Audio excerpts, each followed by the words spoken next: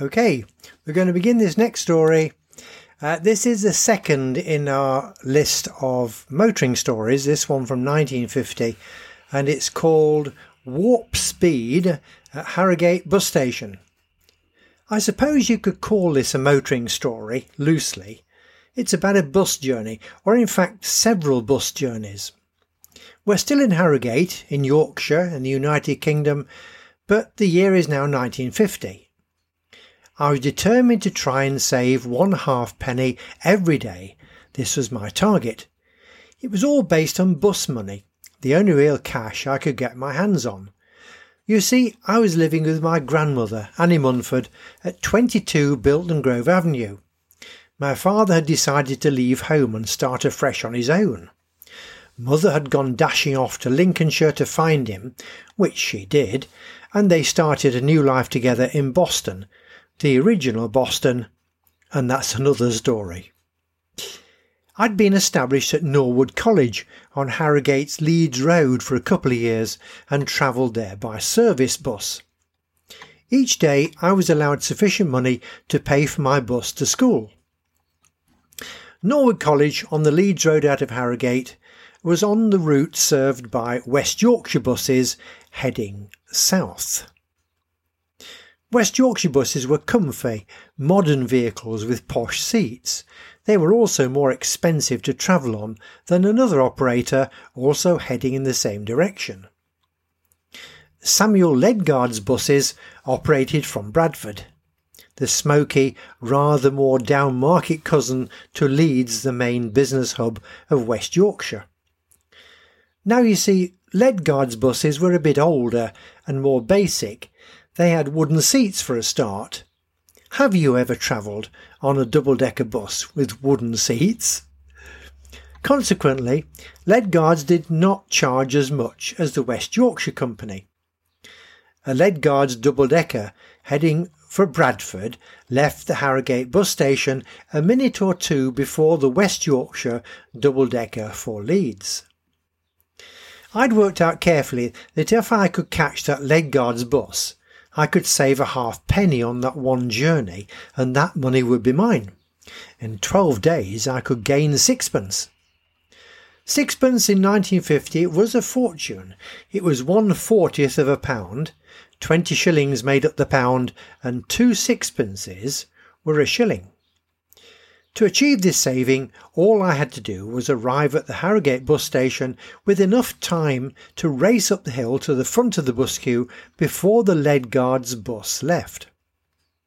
Unfortunately, the bus I came into town on from the Dragon at Bilton was a slow stopping service.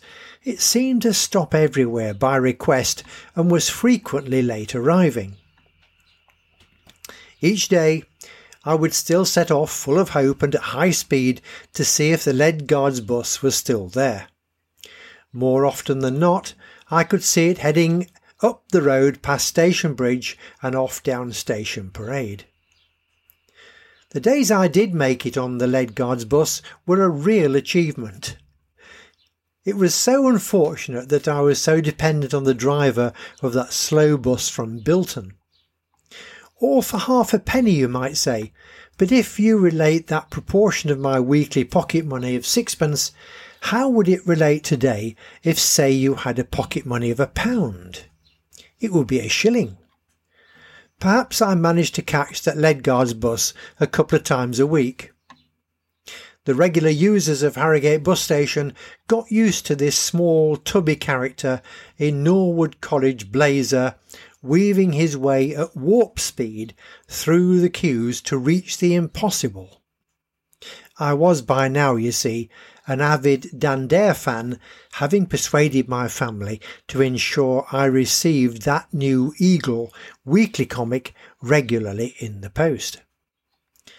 All these early disappointments with my budgeting as a 6-year-old helped me get over many even bigger problems in the future.